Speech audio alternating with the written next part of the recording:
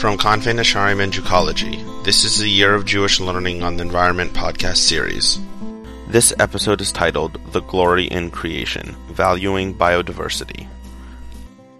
My name is Yvonne Marzuk, and as Executive Director of Kanfei Nesharim, I'm pleased to share with you the final teaching in Kanfei Nesharim's Year of Jewish Learning on the Environment, The Glory in Creation, Valuing Biodiversity. This teaching is based on the longer article of the same name, written by Rabbi Shaul David Judelman. We live in an amazingly diverse world, with approximately 8.3 million unique species described by scientists, and likely twice that number that have not yet been discovered. This biodiversity is an expression of God's glory, a testament to the extraordinary creativity of our Creator. According to the Talmudic sage Rav, of all the things that God created in this world, God created nothing without a purpose. And all creatures, from humans to mice to rivers to sand, are seen in Jewish tradition as a manifestation of God's wisdom and glory. As Chief Rabbi Jonathan Sacks teaches, the unity of God is to be found in the diversity of creation. In addition to their human uses, Jewish tradition understands that each species also has a divine given purpose. For example, the Midrash, the oral tradition, teaches, even things which appear to you to be superfluous in this world, like fleas, flies, and mosquitoes, they are a part of the creation, and they carry forth the will of the Holy One, even the snake, the mosquito, and even the frogs. Scattered across the oral tradition are recordings of our Torah sages with appreciation of the great intricacies in the natural world. For example, Psalm 104, which we read on Rosh Chodesh, the beginning of the new Jewish month, teaches about the habitats of many animals and the perfection with which they fit into the natural order. And often to understand what our texts intend, we're referred back to the plants and geographies of the land of Israel. For example, Psalms 128:3 states, "Your children are like olive shoots around your table." What does it mean to be like an olive shoot around your table? If we don't know that olive trees grow shoots around the base of their trunks, and that the olive tree is unique in its refusal to accept grafts from other trees, the blessing of this psalm is really empty and lost. We miss the real point of it. And these and countless other references across the oral tradition demonstrate that our sages had an intimate awareness of their natural world. And the Jewish tradition is also rich with sources indicating the importance that God places on the continuity of species, from the prohibition against mixing species in Kilayim to the requirement to send away the mother bird before taking eggs in Shiluach HaKen. The Ramban, Nachmanides, understands the continued existence of creation to be a key reason for why God considered it very good on the sixth day. And the Ramban makes a similar point in his commentary to Genesis 1:4 and 1:31. In the Talmud, Rabbi Hanina bar Papa explores the source of God's great joy in the creation and concludes that it stems from the fact that a certain species reproduces according to its kind. Now, while of course species come and go, if by our actions we are directly causing the extinction of species, and certainly if human actions are as a group causing a mass extinction event at this time in history, we must pause to wonder how well we are applying the Creator's intention towards the creation today.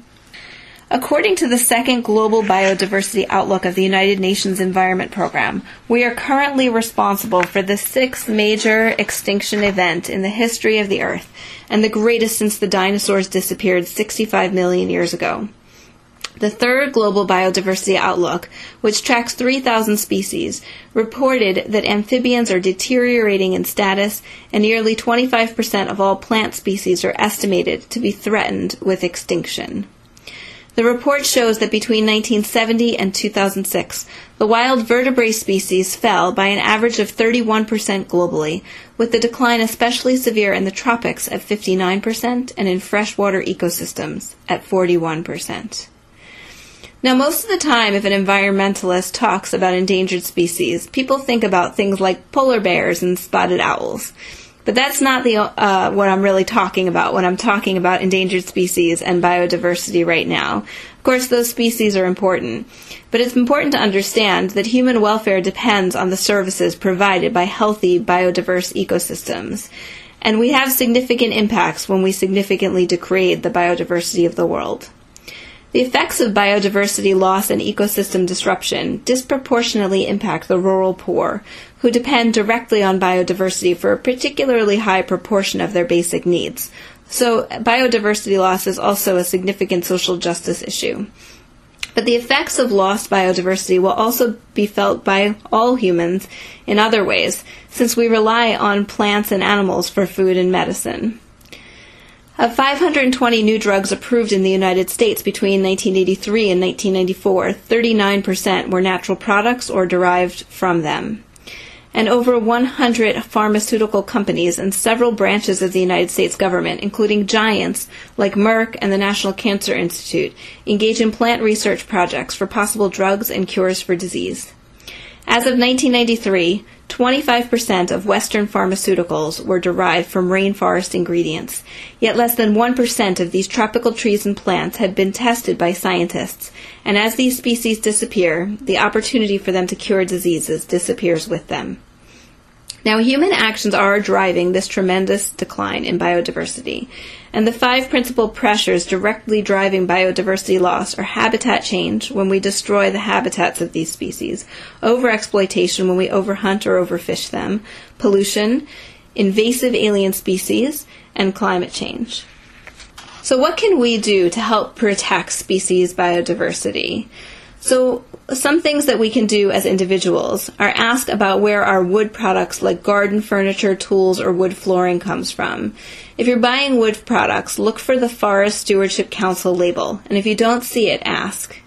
If you eat fish, use the Monterey Bay Aquarium Seafood Watch to make more informed decisions about the fish that you eat so that they'll be more sustainable and less likely to contribute to the species' biodiversity problem. And finally, do not buy products made from the skin, fur, bone, shell, beak, or hooves of endangered species. And be cautious about that because we don't want to find ourselves being part of that problem.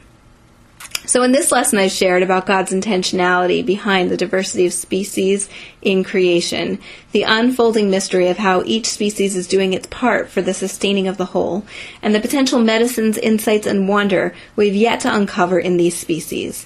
Imitating the attributes of God is a central Jewish value, and we can emulate God's concern for the diversity of His creation by protecting it. We can start by better preserving, observing, and appreciating the incredible creatures living alongside us.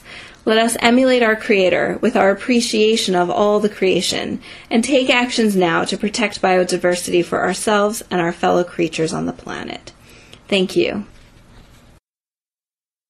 For more information on this topic, please visit confanisharim.org/learning or jewcology.com.